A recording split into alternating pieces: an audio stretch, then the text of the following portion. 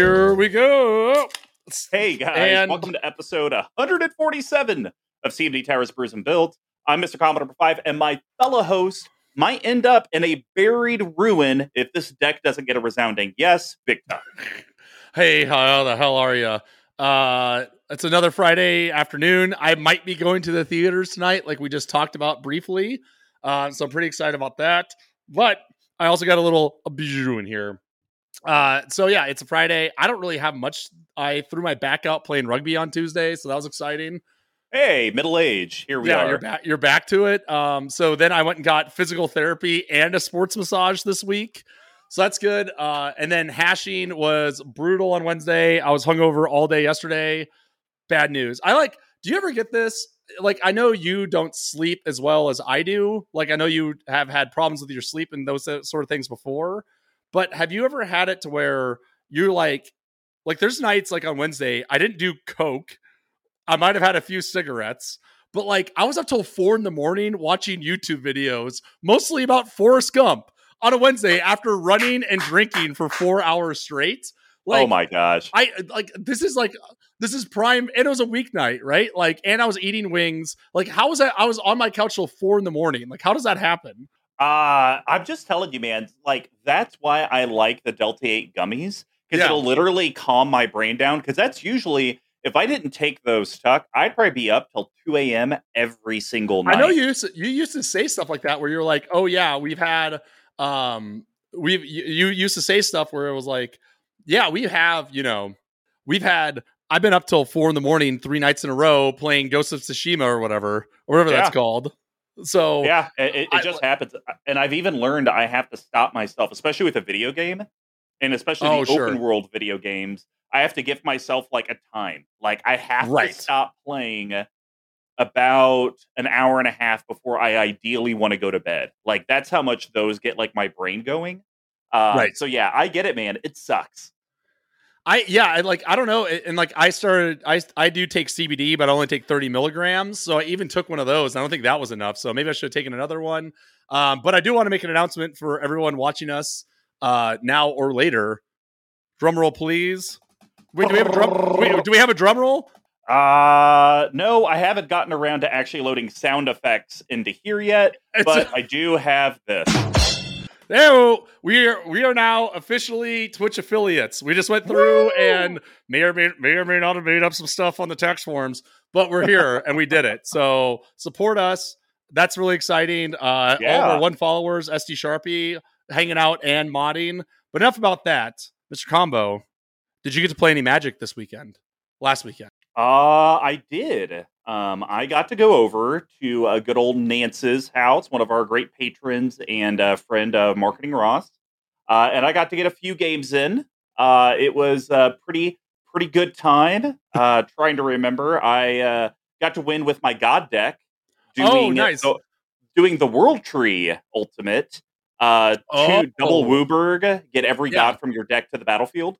So I was able to win the game with that. That was pretty exciting. And then I also won with, oh gosh, what was that? I killed myself really quick in a Xerus deck because I just wheeled everyone and I just died. What do you mean you just died? Like everyone ganged up on you? Yeah, I mean, pretty much.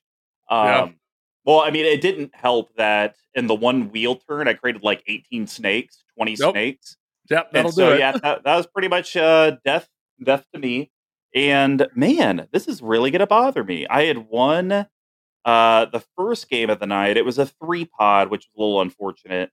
But it was me, Nance, and single Aaron. And they did watch me essentially kind of do solitaire and just win. So with what deck? I don't know. I'd have to go through my binder and see which one it was. I didn't take any notes from it because we don't do 40 life at a dash anymore. So it's just like I don't really like. I don't know. Don't you have aren't you like me and have a spreadsheet that dictates every single time you played a deck? No, absolutely not. I haven't gotten to play. I have not gotten to play any games outside of our streaming every other Monday right here at CMD Tower. Twitch.tv/CMD Tower. But my Magic news is I got very lucky on that Double Masters box. I spent Oh yeah. I spent 260, and the card value that came out of it is already over 300, and that was just the chase cards, not the rares or anything. So Wow. here's my question for you. What do you think? Okay, of the cards that I got, which do you think would be the most expensive? To So be honest, I don't remember all the cards you got. I That's remember fine. seeing So the post and I was like, oh, they're I pretty, but I did not get an Imperial Seal, but I okay. got a Docs in the first 4 packs. In the first 2 packs, I got a Dockside, Cavern of Souls, the new City of Brass with the alternate art, and then another mythic or another like high chase rare. So I got Veldukin Orrery, the oh, new okay. foil etched rigmarole. So what of those 4, what would you think would be the most expensive? As of right now, I would probably say the Cavern of Souls. Nailed it! Yeah! But I'll say long term, it'll be a tie between the Videlkin and the City of Brass. I would You think see so? those holding their value a lot longer. Well, because Dockside's been on the potential ban wagon for such a long time. I don't think that one's ever going to get out of control expensive. Cavern of Souls has had enough printings over the years. But I feel like City of Brass and Veldukin Orrery, I don't see a lot of printings of those. So I think and the fact that they're brand new full arts, I think those will be the ones that probably hold the most value. Heck, that Veldukin Orrery, if it's not already, it could probably be $100 plus card. It wasn't so or I might actually look it up right now because I know it's one of your favorites. But at the time when I got it, the alternate art etched foil wasn't yet listed for like how much it would be. So that's $25 right there. Nailed it. I hate that card. Already put it into my deck. Oh, well, guys, if you enjoy everything here, you should always be tuning in when we record live and following us up on our audio side. But you are here for Brews and Builds as our deck tech series. Since we conquered the path to 32, the 12 themes of EDH decks, we have moved on to a segment called Say Yes to the Deck, as we've done all month. This will comprise of one of our hosts, today, Vic Tuck, building a deck online specifically geared towards the playstyle for the other, aka me, Mr. Combo, but still challenging kind of how they play EDH, but they want it to be kind of geared a little bit towards them. At the end, we're going to see if they'll say yes to the deck, but of course, the heart of Brews and Builds is still here. We broke down the deck similar to how we brew beer. The first category is to be rampant setting your board states. We call that grains.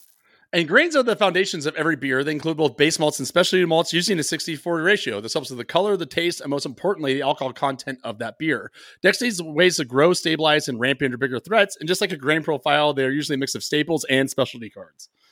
How does your board interact with all of your opponents? We call that hops. Now, hops give the beer its patented bitterness and herbal floral flavors. They grow in a variety of strands and help distinguish subcategories like IPAs. Our hop choices help clear and interact with the board so your deck can ultimately do what it wants. How does the deck actually close out or win the game? We call that yeast. And yeast are living microorganisms that eat the sugar from the grain and poop out alcohol and CO2. It adds alcohol content in the carbonation. Without yeast, you'd be drinking flat sugar water. Without yeast cards, your deck wouldn't meet the goal of actually winning the game. And then we do have shenanigans. This can be pet card synergies. My favorite card is actually in the deck, but not in Spice. We just like to have fun. And yes, I already spoiled it. We call that Spice. And not every beer, or in this case, seltzer waters, have them. But spices and other additives help separate a normal stock drink from a specialty one.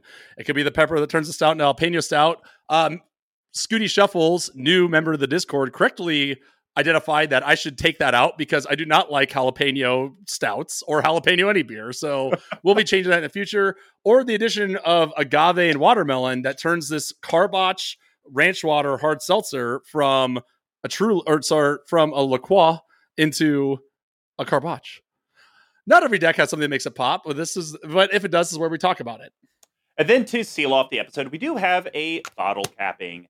And this is going to be the deck's recipients, me, cutting 3 cards from the deck and recommending that we add 3 cards that would be under $5, under $50, and a no budget restriction. We just can't talk about mana only lands. So without further ado, let's get brewing. Today, Big Tuck built a Say Yes to the deck. You want artifacts? You got artifacts with Jan Jansen Chaos Crafter. So I'm going to read off the card because Big Tuck, you're going to read through your description on this bad boy. Jan Jansen Chaos Crafter is going to cost Mardu to cast everyone. That's going to be red, white, and black. It's a legendary creature, Gnome Artificer. It's a rare from Baldur's Gate. Or Commander Legends, Commander Legends Baldur's Gate, right? Battle for Baldur's Gate, I think it's Battle what it's for called. Baldur's Yes, Gate. yeah. It's a 3/3. It has haste, and it has 2 activated abilities. First one, sacrifice an artifact creature, create 2 treasure tokens. The second one is tap, sacrifice a non-creature artifact, create 2 1/1 colorless construct artifact creature tokens. The card costs about 35 cents to buy. So, for those who don't know, Jan Jansen is one of my favorite non-playable characters from Baldur's Gate 2, which worked out very well. And that he was an illusionist thief that also was a tinkerer. He created a crossbow that could shoot skulls that would give people, it would like turn people stunned and unconscious. And he's just kind of a great utility player. He had a bunch of quotes. I couldn't find them because it's so old, but this is what the notes I sent over to Mr. Combo. So, after my last attempt at artifacts with Rap Capashan, Ship's Mage of the Helm, was universally known, I did some real soul searching and deep thought. Mr. Combo still doesn't have an all-out artifact deck, and we know his Kaalia deck is starting to grow boring for him as well.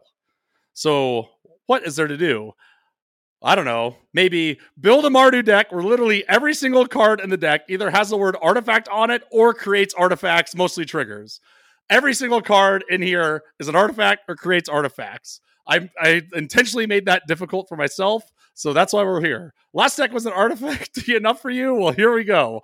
Jan Jansen's a crafty little gnome who runs a hasty value train of bouncing back and forth between rampant creatures, also kind of like a planeswalker we've talked about in the past. Are there ways to abuse this? You betcha. So I wanted you to try to find some of the loops on your own. I didn't want to spoon feed it for you, as you are Mr. Combo number 5, but some of the main themes are turning creatures into artifact creatures, having a surplus of targets that can either be sacked or reanimated for value, and then building out an army of tokens that can burn, mill, or otherwise outvalue the opposition.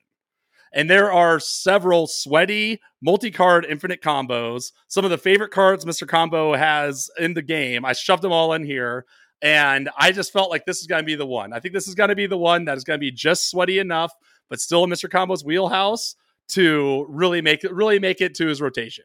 It's not there as of right now. I'm hoping this episode tells me, because I'm going to be honest though, Tuck. I think where you're missing the mark with me is you keep trying to go way too cute and try to you make it so convoluted that even when I'm sitting here like studying the deck, it's like I kind of see a synergy or maybe a combo with this card, but I'm not seeing your 3, 4, 5, 6 card combos. So I think in the future you do need to outline those, like I do for you, because they're way too sweaty, and I don't know what they are. So as of right now, I'm not hot on the deck. I think the other thing, just friend to friend, you know that I'm into like the weird stuff now, but I think you're going way too overboard where everything has to say artifact on the card or some way of artifact. It's not making it into where it's enjoyable to build. It's really just, I consider like it might be fun to talk about, but I will never build it because it's just you're building way too fringe. So that's some feedback I'd give you on the surface. Now on the digging into it, I do like some of the synergies in the deck. Sure. I think some of it's kind of interesting. And I'll be honest, like I don't think of Mardu artifacts, so that is also interesting as well. I like that this commander has like combo potential on its face. Like there's a lot of things that you could do to definitely get it. Maybe you're not going infinite, but you can do like a 3, 4, 5 activation combo in a row. I don't know if we just want to call that high synergy. Right. I do really like that. But yeah, I would say right now, I just see this as like a just generic artifact value deck, and that's just generic value is the least interesting thing in all of Magic. We'll get there. We'll get there. Don't worry about it. I will happily walk you through all the combos that are in this deck, most of which are in the East. It's great. Now, from a color perspective, you did pretty good on the mana.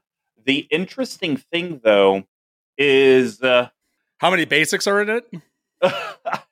There are a lot of basics. That's fine. What would you like to know why? Why? Because even the lands outside of basics have to be artifacts themselves or reference artifacts in the text. I Do went you all see in. what I mean? Like, that's just way too cute. That's not even fun. But it's genius. It's perfect. No, it's not, because you wouldn't even build this for yourself.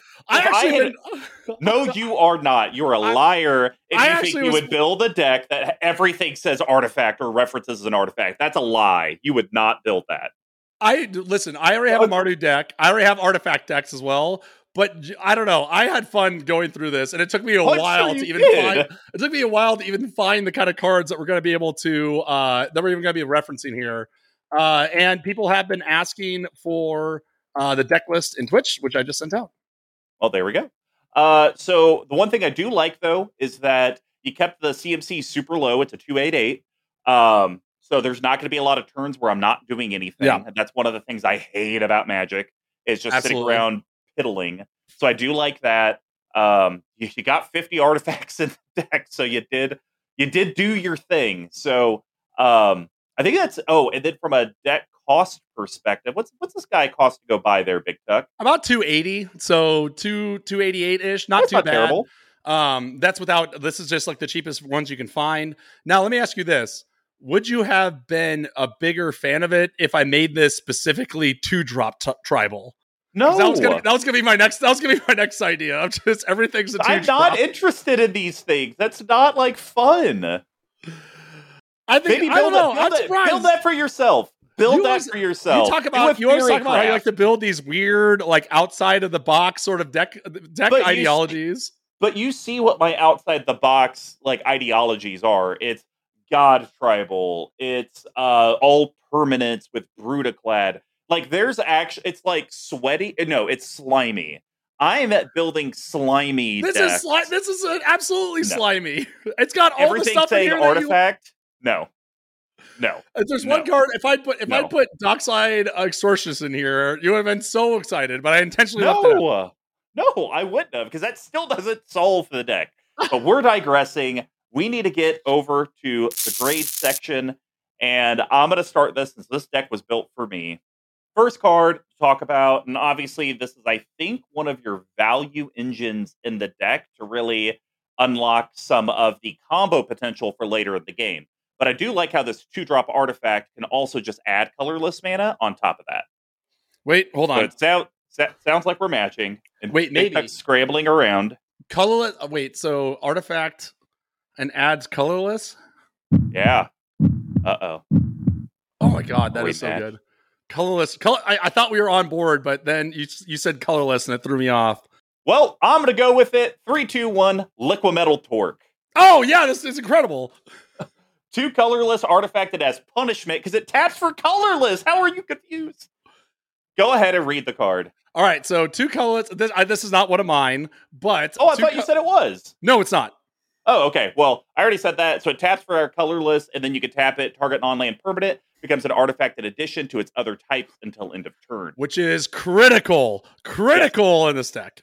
So I do really like that, but I also like how the fact that Liquimetal Torque. So I'm going to say this up front. This is a yeast card, not a grain card. It's a modal card. Right. 1,000%, it's in the deck for the second ability. But if we're going to try to frame this around why is it in the grains, it adds a colorless, which 50% of our deck is colorless, so that's perfect.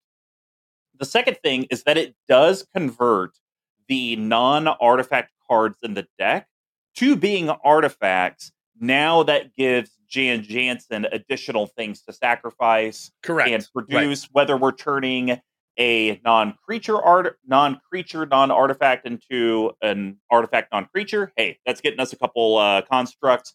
Or maybe we're turning something into a creature artifact, and that's getting us a couple treasures. It's going to do a lot of fuel for the early game.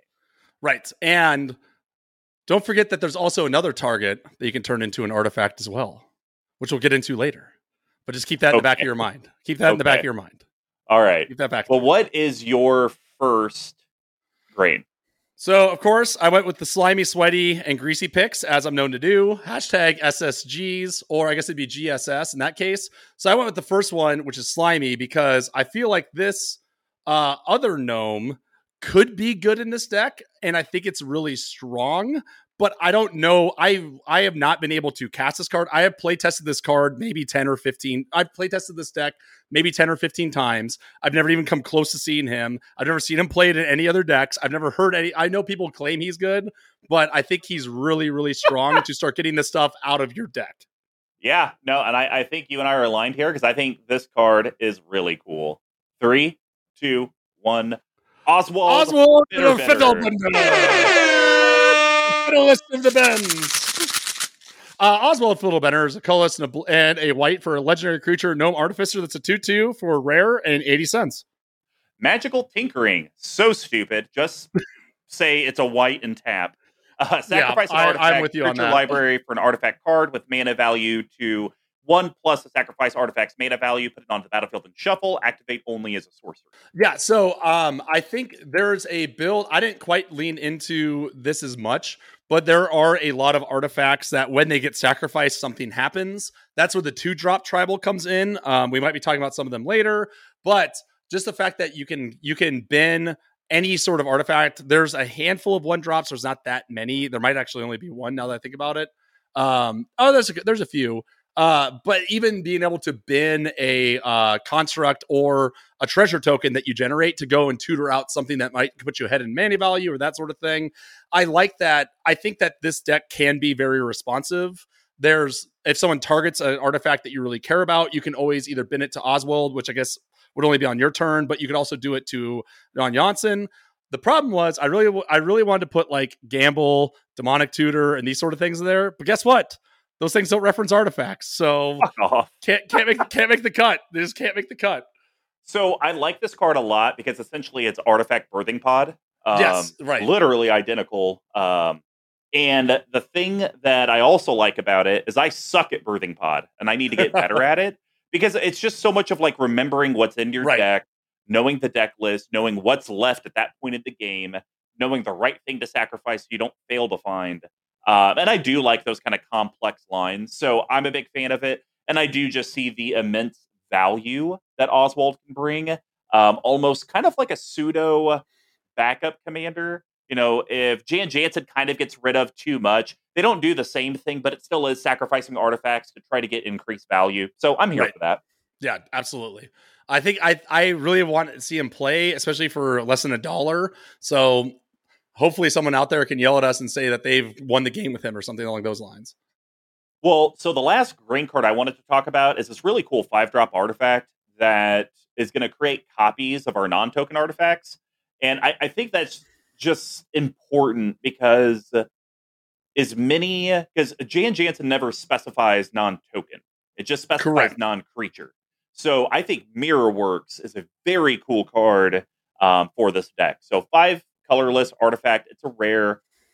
Whenever another non-token artifact enters the battlefield under your control, you may pay 2 colorless. If you do, put a token that's a copy of that artifact onto the battlefield. So, yeah, there's nothing broken you could do with your non-token stuff, but we talked about it earlier. Yeah. We have 50 non-token artifacts in here. And the cool thing that I don't think people think of, Mirrorworks works with the artifact lands.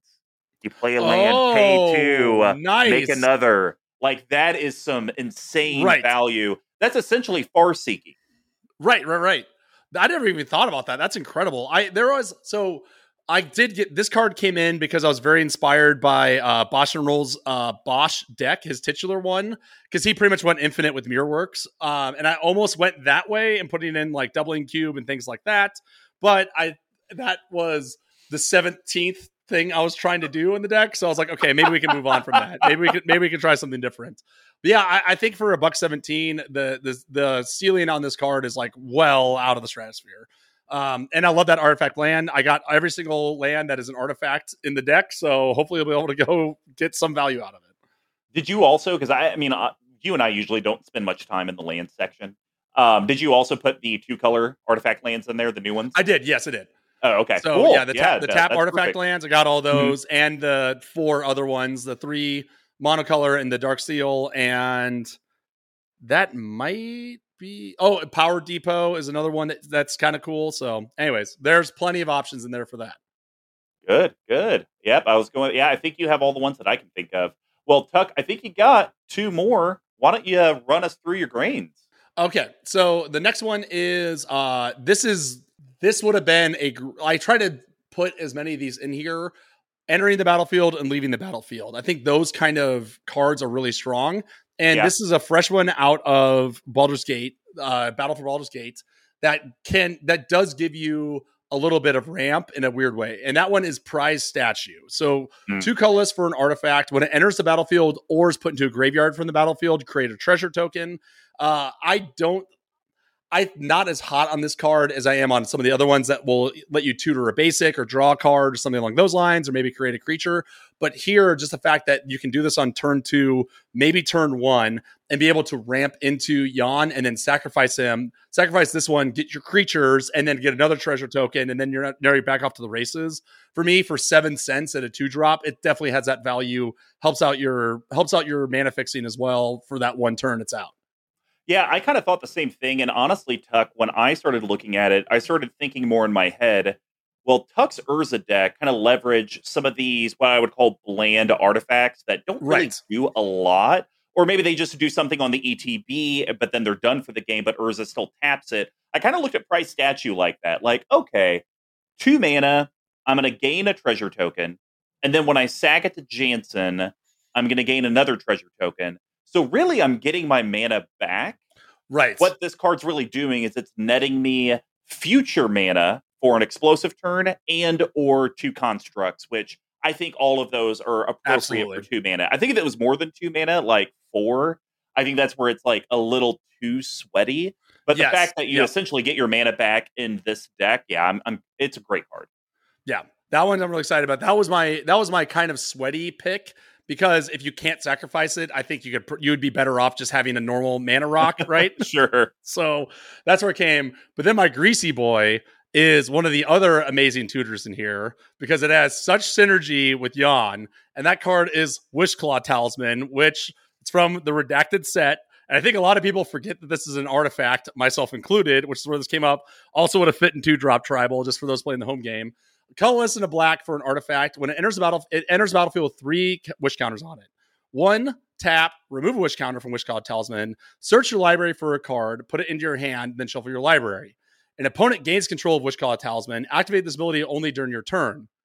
Now, with Yon out, we get to eliminate the entire downside of this card. So this, with Yon out, while the ability's on the stack, you can sacrifice it, make 2 construct tokens, go and tutor, and then no one else gets anything else. Great target for bringing it back. It's incredible. And I looked it up. I wanted to make sure. I looked it up on 3 different websites. That is how it works, people. Yeah, that's okay. You did as well?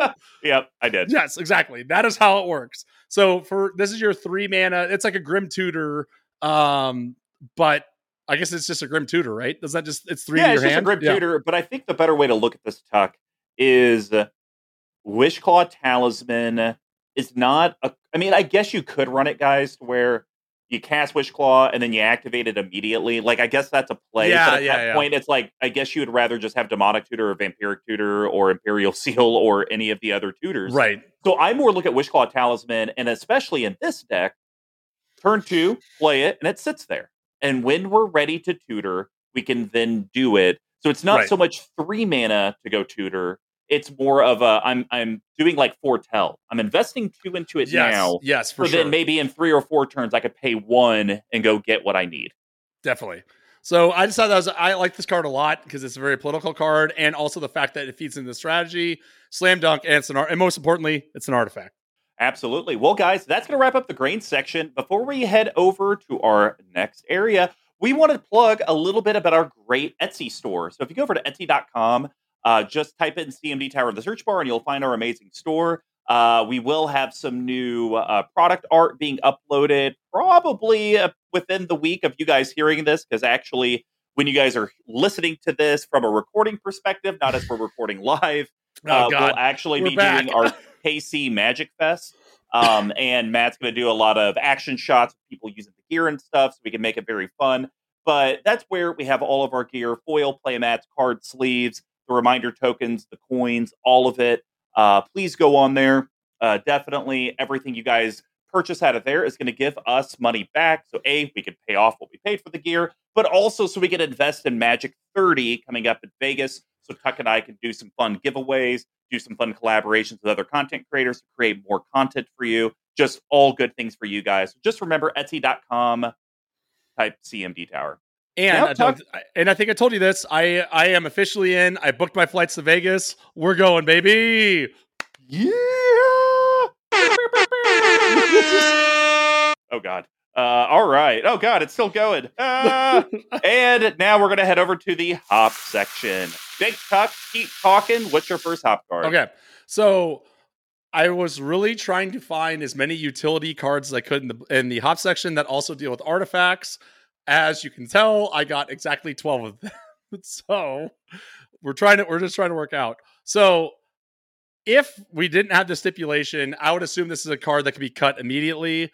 But this 7-drop board wipe does play into a lot of the themes we got going here. Oh yeah, it does. Are we ready? Yeah. 3, 2, 1. Blood money! Yeah. I got this one. Absolutely great. 5 colorless and double black for a sorcery. That's a mythic, which I think is kind of strange. This reads like a rare to me, right? No, it reads just like Garruk's Wake in Garruk's Wake. I'm pretty sure that's a mythic for 9. Yeah. So it's a sorcery. Destroy all creatures. For each non-token creature destroyed this way, you create a tapped treasure token. Amazing. Like, again, we are playing into the treasure tokens, which we'll see in the East. We're playing into artifacts. The only thing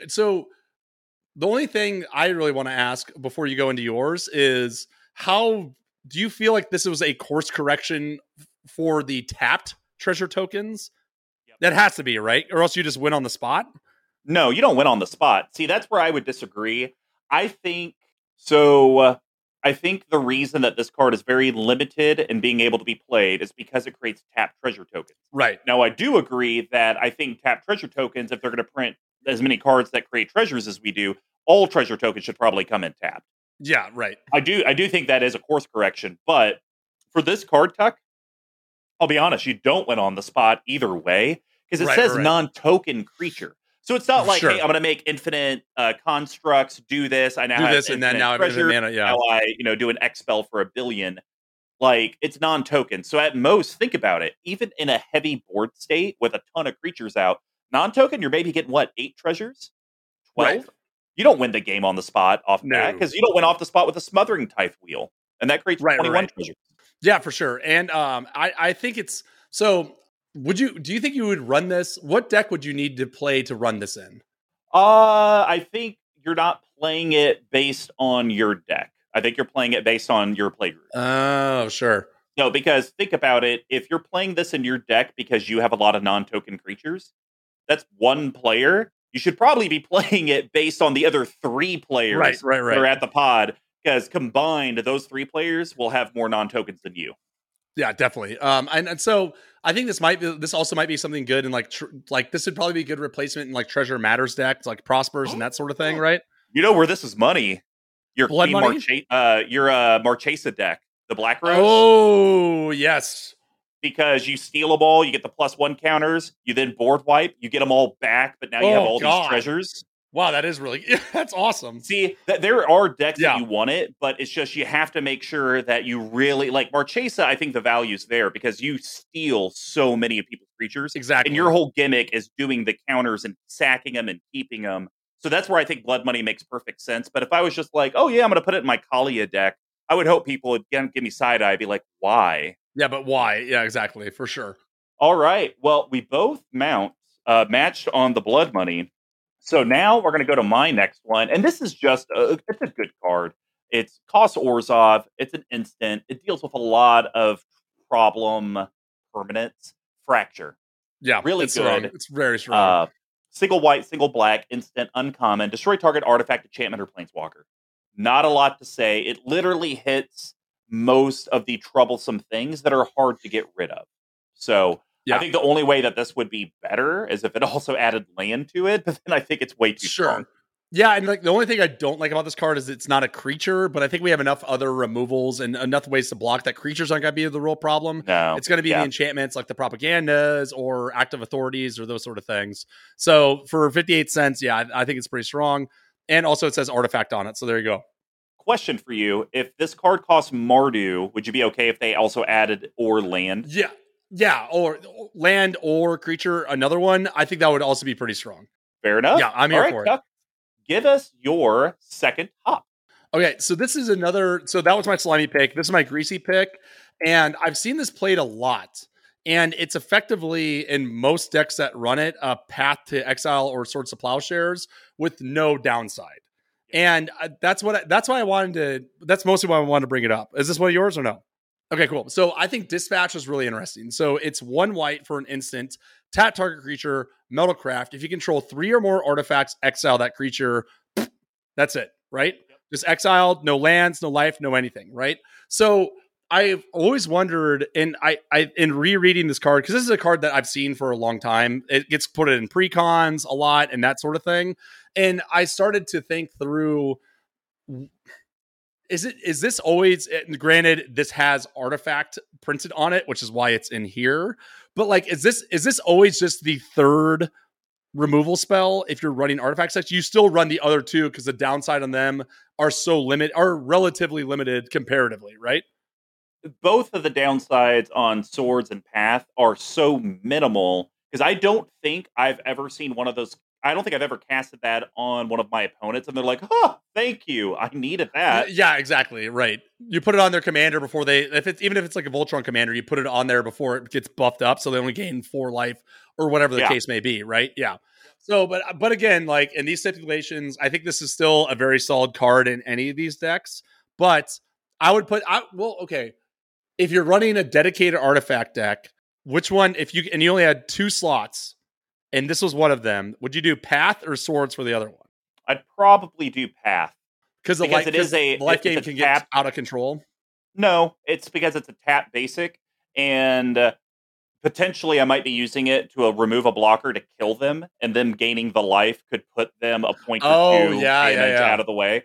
And them getting a tapped basic literally doesn't help them at all. Yeah, 100%. So I think Path to Exile is probably the better one.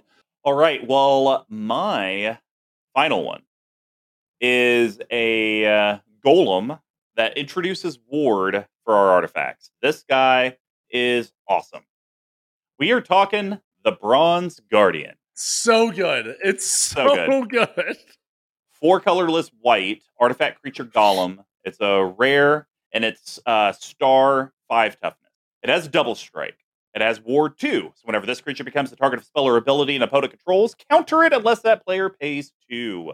Other artifacts you also control have ward 2. And Bronze Guardian's power is equal to the number of artifacts you control. The one thing I found a little interesting that you did not put in here, and I don't know why, you kind of forgot Lightning Greaves and Swift Boots in here. And I feel like Lightning Greaves is like something you slam on Bronze Guardian, and it's like, okay, right. It has Shroud, everything has Ward 2, deal with it. Right. Yeah, I agree. I just didn't put those in. I didn't put those in there because Jan, the commander, has haste already. So that's the main reason why I didn't put them in there. And they both work for 2-drop tribal. So in another day, another life, we could have had that happen. But yeah, Jesus. I think Bronze Guardian's really solid. Is it worth putting in? So I'm not running that many giant big creatures, right? It's a little different than the Urza build that you gave me, but there are a few. Is it worth putting in something where it's like target artifact creature is unblockable, or pumping up your artifact creatures, those sort of builds? Do you think it's worth it with these like big swingers like him and then the constructs that you make as well? I can't answer that. I mean, I would almost say a better route would be to throw Rogue's Passage in the deck. Oh, yeah. And well, it's on artifact land, so. Well, go to hell with that.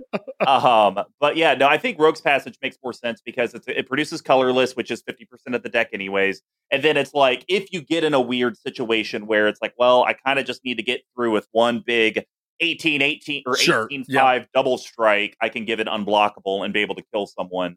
But I don't think you run specific cards to give artifact creatures unblockable or anything Yeah. like that. I think that's a little too much.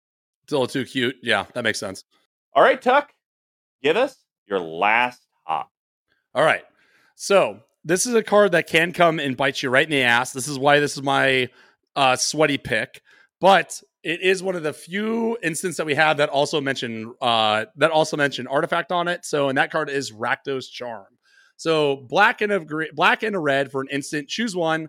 Exile all cards from target player's graveyard. Destroy target artifact, or each creature deals 1 damage to its controller. So I kind of put this in here as like a utility card, right? You can blow up a troublesome artifact if someone's playing the Reanimator. We've talked a lot recently about how the graveyard is becoming more and more important for people's decks, whether they're playing artifacts, whether they're playing Golgari, any of that sort of thing. And then I think this is another deck that is going to get blown out by token strategies, right? It's going to take a few turns of searching. It's going to take a few turns of kind of building up your board. And someone's playing elves or someone's playing some other super fast token build, this might be able to knock them out after everyone else gets ganged up on them. I like the Rakdos Charm a lot. I've run it in pretty much all my Rakdos decks.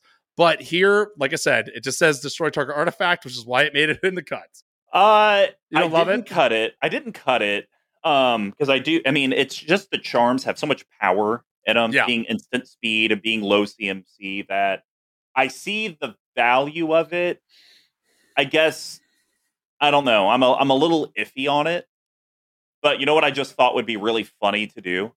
Rakdos Charm on the stack. I'm sure there's a way to do it. I'm sure there's some instant speed. All creatures target player controls gain infect until end of turn. How funny it would be to give someone infect and then do that, and then all their creatures kill them with infect. I think that'd be very cute. Okay, that would be awesome. That would be sick to see. So I like that. But no, it's fine. I think Rakdos Charm is just one of these unsexy cards that when it works amazing. And it is a blowout. Yeah. But it's either you got a blowout or it's just middling at best. And so that's where I'd be interested. Because actually, I don't think I run Rakdos Charm in any deck outside of probably my Rakdos Really? deck. Yeah. I've run a lot of, I have like 4 or 5 Rakdos decks and have a pile ready to do another one. So, well, that's because you have a problem.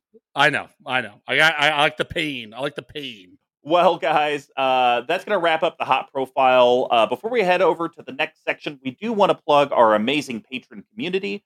Patreon.com/CMD Tower. You guys can probably see it on the scrolling bar at the bottom of the video.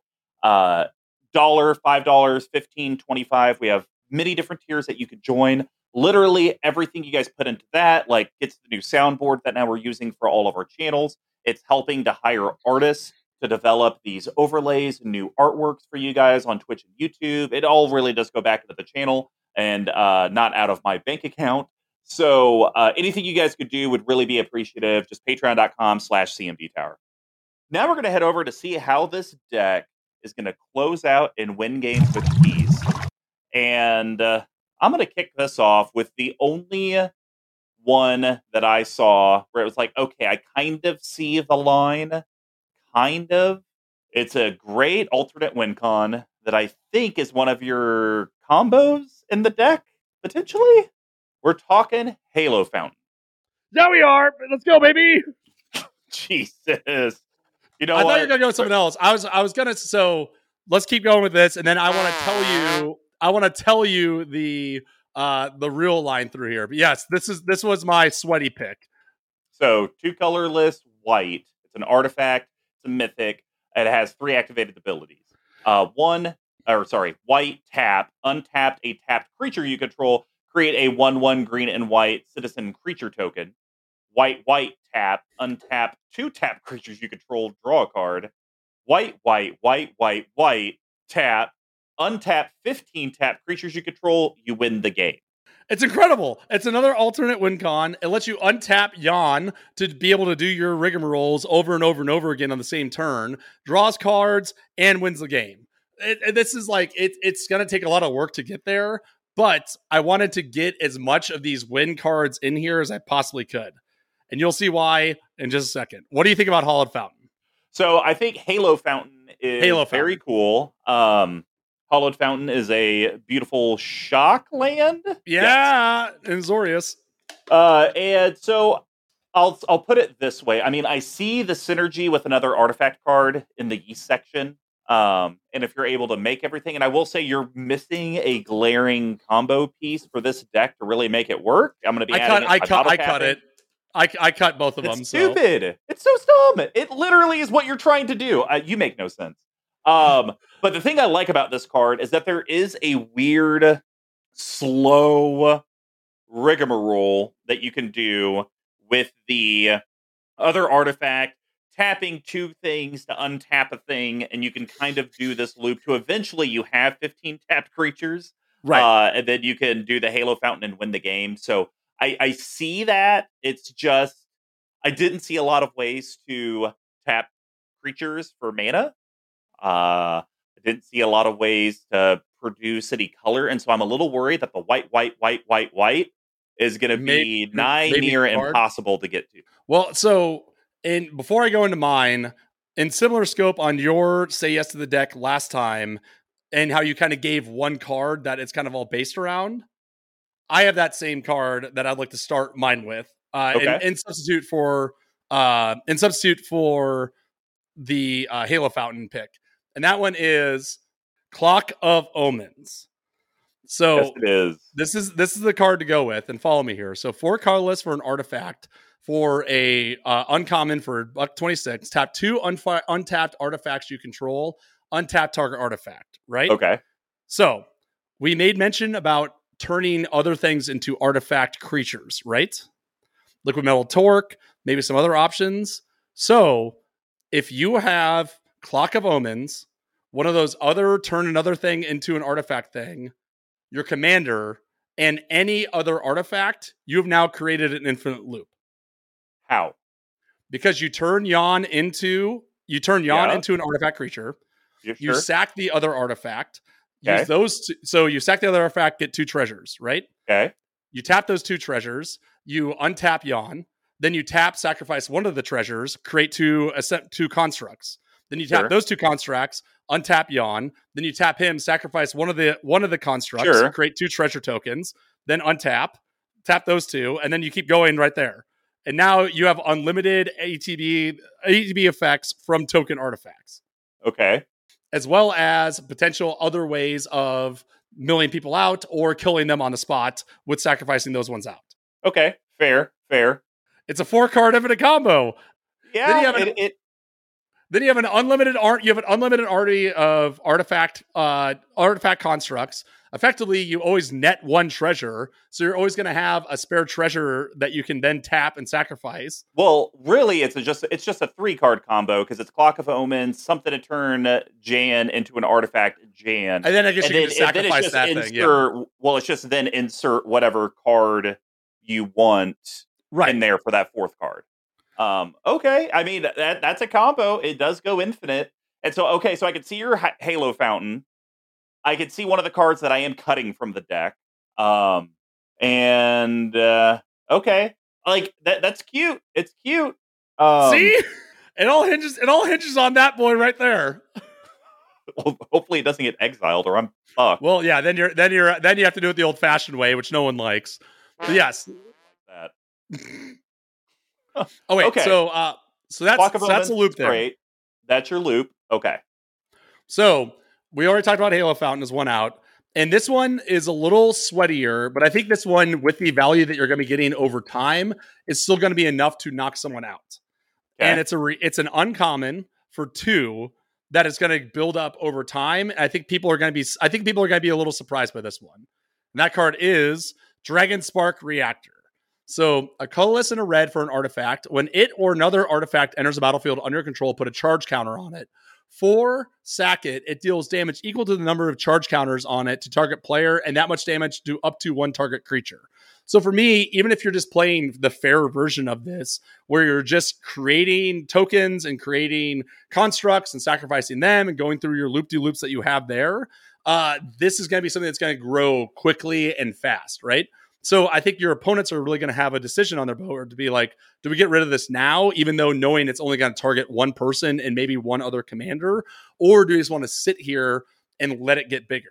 So even if you can go infinite, then this will knock out one person, obviously. But even then, with the amount of artifacts that we're doing and the synergies we have of creating tokens, this is going to be something that's going to be, I think, a little sleeper on knocking someone out. So I'm not going to go into everything. I'll just kind of talk about it on its first surface, and I'll talk about it later. Sure. It's super cute. I think it's way too slow.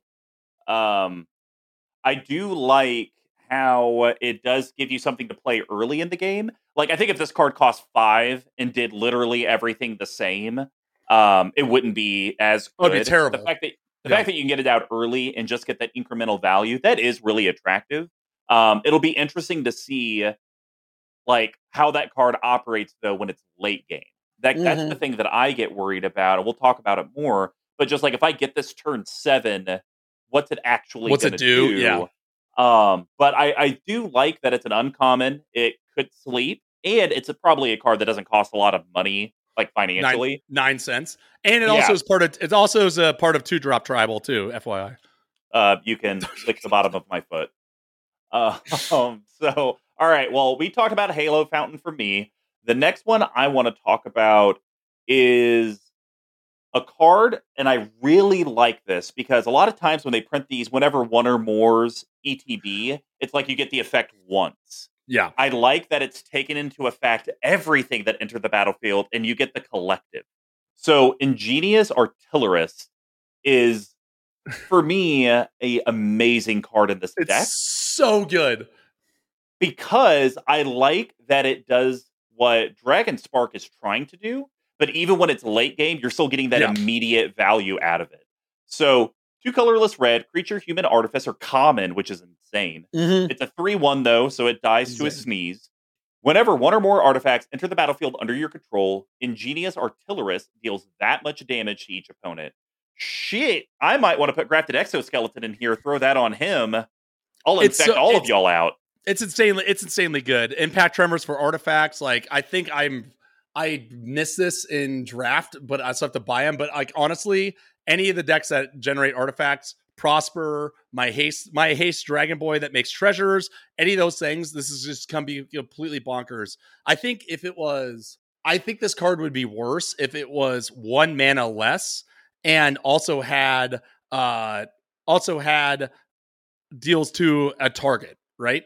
Oh, yeah. I think that's way worse, right? But the fact that it's to each opponent every single time is so strong.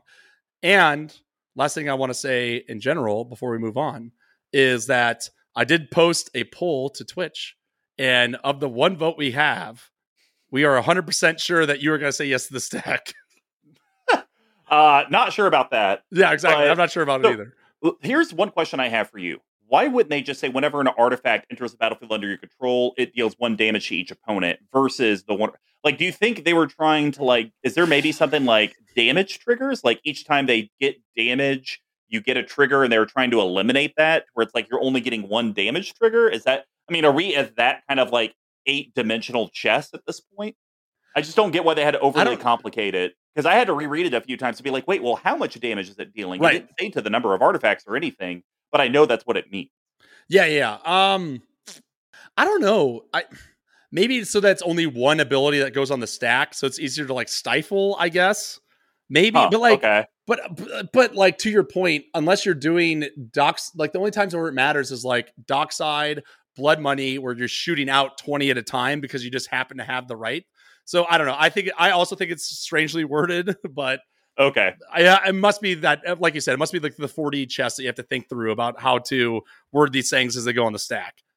Fair. All right, Tuck. Give us your final yeast, or did you? Okay, that's it. This is my last one. So this is a background, which is these enchantment cycles that I think are all very strong, whether or not they are on the background mechanic or whatever that thing is, or in the 99. At least that's been my experience with them. And I think that Agent of the Iron Throne is going to be another way that we're going to be able to help close out this game for very similar reasons as to Ingenious Artillerist, almost on the opposite, though. So 2 colors and a black for legendary enchantment background. It's an uncommon for 18 cents. And it says commander creatures you own have, whenever an artifact or creature you control is put into a graveyard from the battlefield, each opponent loses a life. And I feel like this is just dead on synergy with Yon, right? We're going to be creating, regardless if we're going infinite or not, we're going to be creating a bunch of treasures. We're going to be creating a bunch of 1/1s that are effectively going to be blockers as we continue to build our board. And just over time, I feel like this card is going to do 5 at a time, 10 at a time. Like, I think that this 1/3 drop is going to have so much value over the course of the game of just chipping away damage for 3 mana. And like we've talked about before, enchantment removal is now almost at the premiumist, right? Sure. That is the one that you have to have the most contingency plans for. So the fact that it is that background, the fact that it is that enchantment, to me means like this is going to stick, and it's going to stick around for a long time, dealing that chip damage in. Yeah, it's a good card. I mean, it's essentially, is Blood Artist and cards like that playable? Yes. Or Conrad? Yes. So obviously it's going to work amazing. So the fact that it does hit artifacts or creatures is great. What do you? I don't think we've ever talked about this. Backgrounds can only be applied to legendaries that say choose a background. Correct. What if they just made background like, hey, if it's a legendary creature, you can have a background attached to it? Do you think that just would have opened up Pandora's box? And I think it's way too good. And this is based off of the plays that I've had. So when we did the pre-release of Baldur's Gate, there were some where it's like, if I could have had 2 in this, or if this one commander that I drafted also had choose a background, they'd be backbreaking. I think that's, okay. I think this is another, it's the same argument we've had too, where it's like, well, they're only printing 2 color partners now, right? Yeah. I feel like this is the same sort of thing, right? Okay. If they'd printed 2 color commanders that also had choose a background, I think they would have been a lot more interesting. But now that they're so niche, I still think they're really good, especially in a deck that cares about its commander to the level that this does. But I think if it was just any commander, I think they're way too good. And it opens up way too many greasy wins and loops and stuff you can get into. Like, honestly, I think the easiest way to just get around that would be to make the backgrounds 2 or more colors. But then you can have it attached to anything. So it's like, okay, I have to pick a Golgari commander if I want to run this background. So it's like you can't break it with like a mono, or I couldn't just do the fringe like, ooh, my Brea deck, I could just take this mono black one. It's like, crap, I can't use the Golgari one. She doesn't have green. I think that could be like a very easy way to kind of get around it. But then I get it. That's a whole bag of worms. It's like, well, but now these colored commanders get it. And is it broken with them? Right. So, yeah. But yeah, also companion rules. Yeah. All right. What is your last one? Is a card that needs something else. I don't know if this is why you put it in here, but I really like it. Sculpting Steel. But I have a specific reason I want to talk about it. 3 colorless artifact. You may have Sculpting Steel enter the battlefield as a copy of any artifact on the battlefield. I actually don't want to copy any of my artifacts. What I'm going to do is I'm going to have Liquid Metal Coating and other cards turn things into artifacts. And hey, would I like a second Revelin Riches? Sure, I'd like that. Right. Would I like a second Hellkite Tyrant? Ingenious Artillerist? I mean, it's just the options are endless. Heck, do I want a second background? Okay. Oh, yeah. Like, that's why I like Sculpting Steel. I think the very easy one on the face is like, oh, make another Alter the Brood, or make another Dragon Spark Reactor. Cards like that, and I think that's cute and interesting, but I think it's way more powerful to, let's make a copy of one of these non-artifact things. Right. Because that's what our deck wants to do. It wants to turn non-artifacts into artifacts and get the value. And man, I can't think of anything more valuable than taking a second Marionette Master. Whoa. Oh, yeah. Yeah, no, I agree. Like, I was really trying to, I wasn't trying to turn this into Alter the Brood Tribal, but I kind of was, because we're going to be making so much stuff. And granted, there's only so much that you can do in here, but I agree. I think this card is kind of underplayed, in my opinion, right? Like, it's any artifact, right? So if you're playing a mirror match against another artifact person, you just get their Darksteel Forge or their whatever it is. And I don't know. I think for 3 mana, this could just replace a Mana Rock potentially as well, right? I think if this card was 4 mana, it wouldn't be quite as good. Maybe like kind of unplayable, but the fact it's on curve for most normal non-manalith sort of mana rocks and lets you choose anything on the battlefield, super strong inclusion in any artifact deck, in my opinion. Yeah, for sure. Well, guys, that's going to wrap up the East package. And now, before we head over to our final two sections, we do want to remind you guys about our amazing partner over at abyssproxyshop.com. If you use code CMD Tower, you will get 10% off your order. They have a massive website of playtests, proxies. If you even type the word custom into their search bar, you can see the massive online catalog of all the commissioned work that they've done for different people in the community. The cards vary between like $3 and $6. So with that 10% off, you can get it a little bit cheaper. They do even offer specials where, hey, if you spend more than 100 pre-discount, they'll give you a set of Aber Duels. I mean, it's just great. They've been amazing partners. They're the ones that sponsored the giveaway, our Twitch stream on July 11th. So abyssproxyshop.com, code CMD Tower. It would mean a ton. Now we're going to head over into a spicy meatball in the spice section. So, Big Tuck, what was your spice? I was shocked. I mean, it had some stuff in here. Some of them, I don't agree that they're spice. I think they're good for the deck, but I'll be curious. There's a few that's why. So I want to talk about a land because of course you do. I have had this land. I have opened this land before, and I still cannot tell if it's good or not. And I don't think it. I don't know. I really don't know. But like I said, trying to find lands that say artifacts or are artifacts, you got what you brought in, right? So I think Glimmervoid can be good, situationally good. I don't know. So it's a rare land for about $3.66. At the beginning of the end step, if you control no artifacts, sacrifice Glimmervoid, then tap and add 1 mana of any color. So on the surface, it's an untapped land that comes in and gives you mana fixing across the board, right? How worried are you as someone who might be playing this deck that you might actually not have an artifact when you play this? And I think like this is a card, I don't know. I think like the best way you could get this card to be like turn 4, right? Yeah. But at that point, is the stipulation of having any mana of any color going to matter at that point when you've ramped out and got your mana fixing? I mean, I'm literally looking up right now, like, is Mirror Landshaper worth it in this deck? 3 colorless, artifact creature mirror, 1/1, tap, target land becomes an artifact in addition to its other types. Because you could always turn Glimmervoid into an artifact, like, in response to its trigger. So that way it doesn't get sacrificed. So, I don't know. I mean, is Glimmervoid the card, or is it Treasure Vault? I think Treasure Vault's a better card by a country mile. Yeah. Yeah. Oh yeah.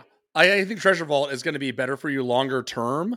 It's just, but it doesn't give you the mana fixing, right? And that's where I was really struggling on trying to find cards that reference artifacts that also give you mana fixing.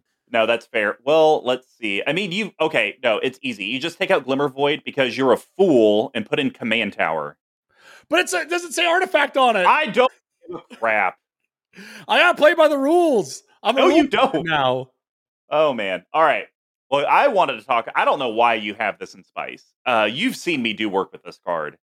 Doretti and Genius Iconoclast? Come on. I didn't like it. Just you have seen me do work. Oh, it's great. No, it's great. I just like I don't know. I don't know if it just didn't feel like it felt towards getting towards the end game to the way that I wanted to. Well, yeah, it's not going to be an end game, but it's a hop card through and through. Colorless Rakdos, Planeswalker Doretti, Mythic. It's a 3 loyalty when it comes in. That's 3 activated abilities. I'm actually going to talk about the least impactful one, in my opinion, on the abilities. It's Ultimates -6. Yeah. Choose target artifact card in a graveyard or artifact on the battlefield. Put 3 tokens that are copies of it onto the battlefield. I mean, I guess if I was able to Sculpting Steel a Hellkite, whatever, and then get 3 Hellkites, like, okay. Like, that's kind of interesting. Yeah, that's kind of cool. I think that's a little too sweaty. Yeah. Man, guys, I word run this card, and it does the work. +1, put a 1/1 colorless construct artifact creature token with Defender onto the battlefield. -1, you may sacrifice an artifact. If you do, destroy target artifact. There's our removal. Yeah. We're going to have plenty of artifacts to sacrifice. It doesn't care if it's token, non-token, creature, non-creature. Doesn't matter. Just wants us to get rid of something. And how often I just +1, -1, +1, -1 over and over with this guy already. Again, yeah. And these are in non-artifact decks. So the fact that I might be able to just -1 3 times in a row, 3 turns in a row, and still feed my deck. Like we talked about it. Like, what if I don't have Jan Jansen out, but I need to go ahead and sacrifice the prize statue? Right. How about I Yeah, any of sacrifice those it, are get a great treasure targets for it, token, yeah. and destroy something? That just seems awesome.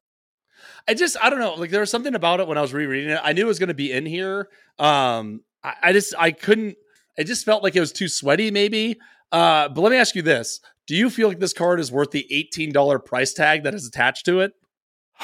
That's hard because things are just so expensive nowadays. Yeah, and I it's only would ever like, been. It's been reprinted one time. It's only been printed once ever. yeah, Right. and that was in Conspiracy, right? Yeah, the second one, Conspiracy 2. Or I don't know So what it's called. for the limited printings, it's CMC, and the fact that it does bring immediate impact to the board, I unfortunately say I get it, why it's close to $20. But that's because you look up some cards nowadays, you're like, why is that 10? It doesn't make Yeah, it. right. Like Alter the Brood shouldn't be $11. No, God, no. But aren't you I mean, glad I put like it in the deck? I mean, yeah, I do. It's great. And you have See? no reason not to. It's an artifact. God, I So, hate it. all right. Well, that's going to wrap up the spice section. And now we're going to head over to the bottle capping. And as a reminder, this is going to be my 3 cuts and 3 acid decks that are going to be under $5, under $50, and a no budget recommendation. We just won't talk about mana only lands. Hooray. Okay, Big Tuck. So I got some slashing I'm going to do to this deck. And you left out cards that it doesn't make any sense, especially with your logic on why you left these out. I can think Let's of go with 2 immediately that I intentionally left out. For the under 5, I'm actually going to cut Nahiri from the deck. Sure. So we have a Nahiri the Harbinger, 2 colorless Boros, legendary planeswalker Nahiri. It's a mythic. It comes in for 4 loyalty. +2, you may discard a card if you do draw a card. -2, exile target enchantment, tapped artifact, or tapped creature. So it does do the thing that I really like about planeswalkers. Like, I can always keep it loyalty neutral and always do a plus and minus, which I'm a big fan of. I figured the reason you probably included it was the -8. Search your library for an artifact or creature card, put it onto the battlefield, and shuffle your library. Right. It gains haste, return it to your hand at the beginning of the next end step. To be honest, I didn't see a single artifact in the deck where it's like, if I land this, I just win. I didn't see any of that. So I don't feel like it's worth it in there for the +2, -2. It is a Any thoughts? planeswalker that has the word artifact on it, so that's why it made the cut out the gates. I stuck to it. I'm a man of honor. So dumb. All right. Here's what I'm shocked you didn't have in here. Giant Artificer from Commander 21. How did you leave out Oscar the Reconstructor? Oh yeah, I thought about it, but I was like, I don't know. What? It says artifact on the card. It does everything that the deck wants to do. It's so silly. So 2 colorless Boros, legendary creature, Giant Artificer. I could pick one up for 8. Oh, that's the display commander. 8 pennies for that, or 35 cents for just the normal one. But the display Legendary commander one is the creature. thick one, which is the one you should get just to prove a point. I mean, I think I have it, so nice. I could just use it to prove a point. It has vigilance, which is cool, I guess. But 1 colorless, sack an artifact. Target creature you control gets +2, +0 until end of turn. So if I need a way to sack other artifacts to get triggers, Oscar does it on the body. But Sure. here's why I'm surprised you didn't have it in the deck. We're sacking stuff left and right with Jan Jansen. So how about for X, tap, exile an artifact card with mana value X from the graveyard, create 2 tokens that are copies of the exiled card, activate only as a sorcery. Like, I think I'd like to sacrifice an artifact land with Jansen, create 2 constructs, then pay 0, tap, exile that artifact land, get 2 artifact lands onto the battlefield, and now I got additional sack fodder. I think that's extremely powerful. I just think Oscar, with what this deck wants to do with sacking artifacts, you have to have it in. Yeah, it was on the list. I don't know. It also does have artifact in the title of the card. It's a giant artifact. So Artificer, and it says artifact in its activated abilities, which is Nahiri. That's the logic you use for Nahiri. It said artifact in the card. I don't know. Maybe I just have a bad taste in my mouth about playing against Oscar. I don't know. It just didn't taste right. It didn't have the right taste for me. It was a little too sour. But I will agree, It's a great inclusion. You got me on that. All right. Well, about for under 50, we're cutting Hangerback Walker. Getting out of here. Yeah, that's fine. It mainly because we didn't have any lines that just produce gobs of mana. So it's just like, do I Yeah, really yeah. want this card in for 3 counters on it? So Hangerback Walker is an XX, which means, guys, if I pay 2 mana into the spell total, I only get 1X. Artifact Creature Construct, it's a 0/0, it's a rare. When it ETBs, it comes in with X +1/+1 counters on it. So basically, however much mana you put in, cut that in half. That's how many +1 counters it gets. When it dies, it gets a 1/1 colorless Thopter artifact creature token with flying onto the battlefield for each +1 counter on Hangerback Walker. Then you can pay a colorless tap, put a +1/+1 on Hangerback Walker. Not a whole lot of +1 counter themes. The whole untap aspect, we do have those, but if we're untapping Jan Jansen. We're not untapping Hangerback Walker to add another Right. counter to it. And like I said, I don't see any lines where, oh yeah, I think if I do this, I'll be able to produce 30 mana this turn, and then I could actually leverage Hangerback Walker. Right. No, I agree. That's why I put it in this. Like you hit the nail on the head. Is why I put it into Spice, where it's like could be fun late game, could have some interaction into it. If we get the recursion going, then maybe. But I totally get it. Mycosynth Lattice. What were you thinking? It's too easy. It's too easy. I want to make you sweat a little bit in this deck. I want to be a little sweaty. So dumb. Mycosynth Lattice, 6 colorless artifact, mythic. All permanents are artifacts in addition to their other types. Are you putting in the other version, the other thing too, or no? Darksteel? No. No. The other one. Oh, that makes everything artifacts? No. No, the other one. You keep saying another one. The Planeswalker that goes infinite with this. No. Okay, cool. Because I had the Planeswalker in, and then I cut him, but I didn't put this back in. Planeswalker?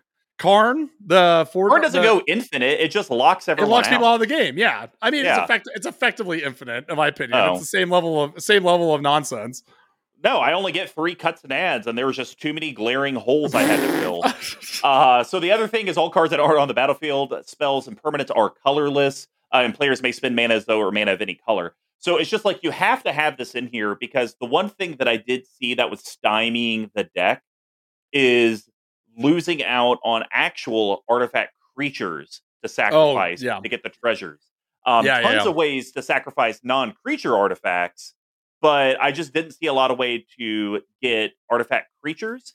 But I also like the fact that it makes our lands artifacts. So if we need to get rid of a land, we then start our train, we could do that. It just basically unlocked the entire deck. So that way we're not stressed about, I have to go get one of the 2 ways I could turn something into an artifact.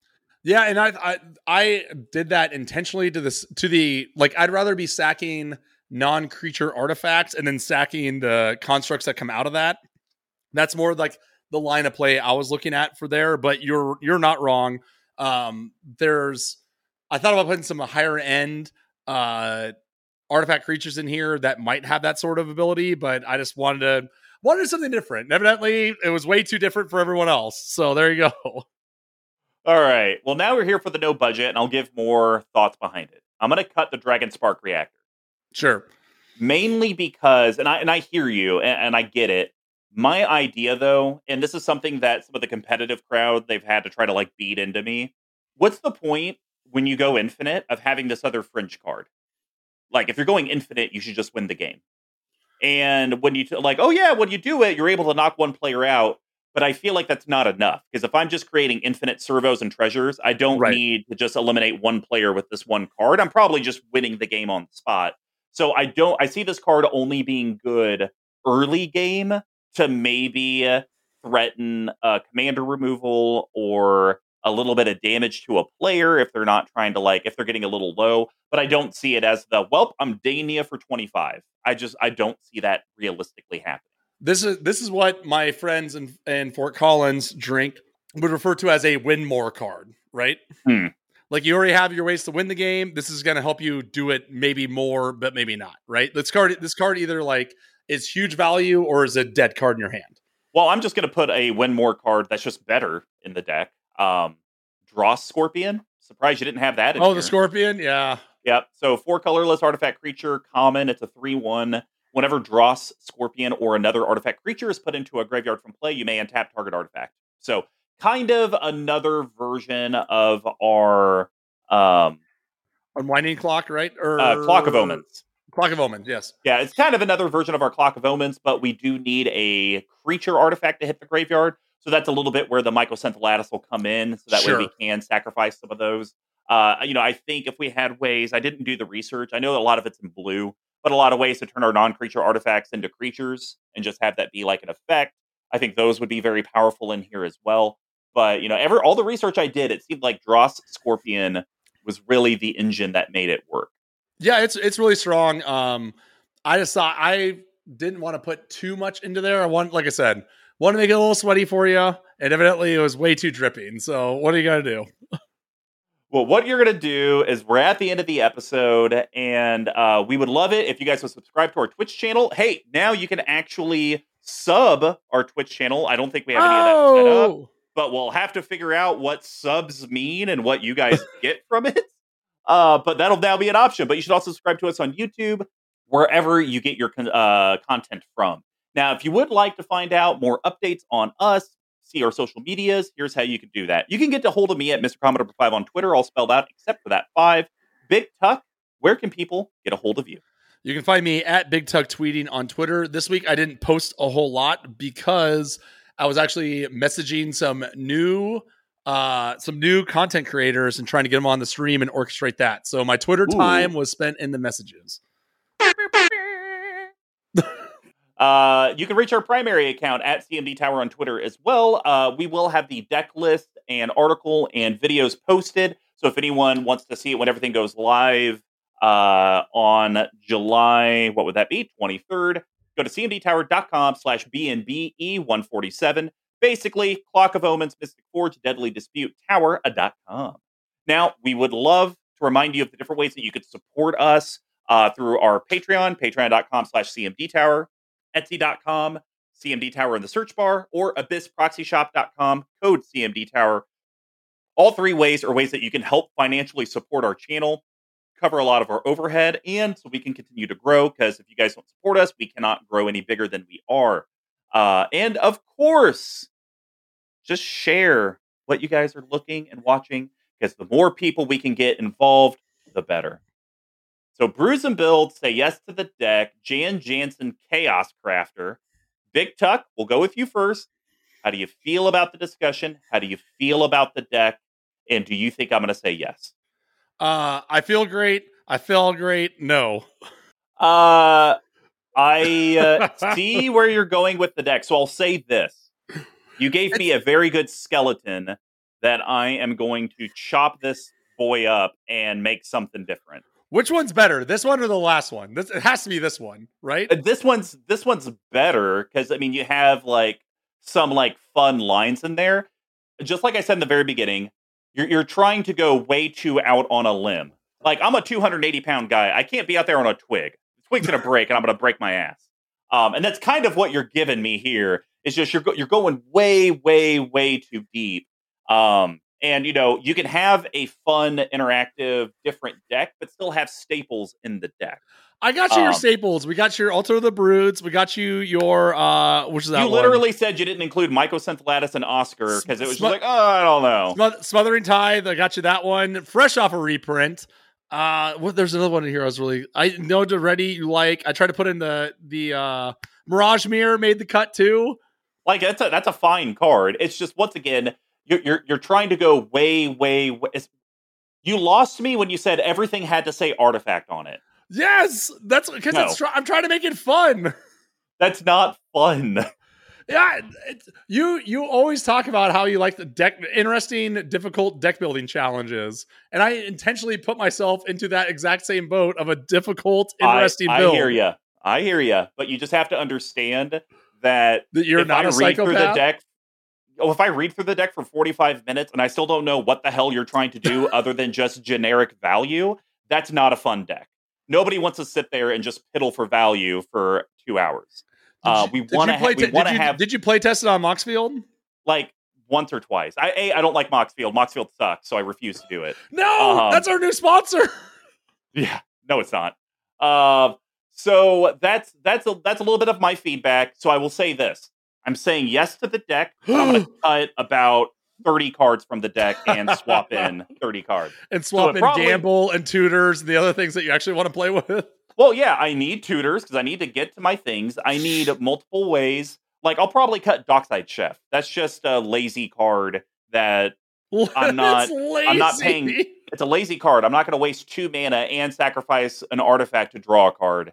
I'm using Jansen's ability to do that stuff. But the Deadly Disputes of the world, super smart. Really like that. The Big Scores of the world, super smart. Really like that. You had a Oh. lot of very good cards in here. I'm not saying the deck is trash. It's just you had so much value in here. There is nothing I'm actually getting to. It's just like, well, Oh, if I just get the value and I get to the thing, I it's guess I could produce a lot of stuff. It's Snowpiercer, if you will. Yeah, I guess. It's just go. You know that you get that reference, right? You've seen that Yeah. movie. Yeah, it just goes into perpetual It's just circle. going and going and going. Yeah. Yeah, well, until Chris Evans decides to blow it off the track, kill all of humanity, and basically this little girl and a baby or this little child are going out into the snow wilderness with, by the way, ending scene, a freaking polar bear. I guarantee that thing's like, oh, I'm hungry. Yeah, it's I'm food. about to eat you. Well, I'm surprised. You impressed me yet again. I thought you would have watched that movie once and been like, yeah, it's great. No, I love that movie. I've watched it 6 or 7 times. I just refuse to watch the TV show.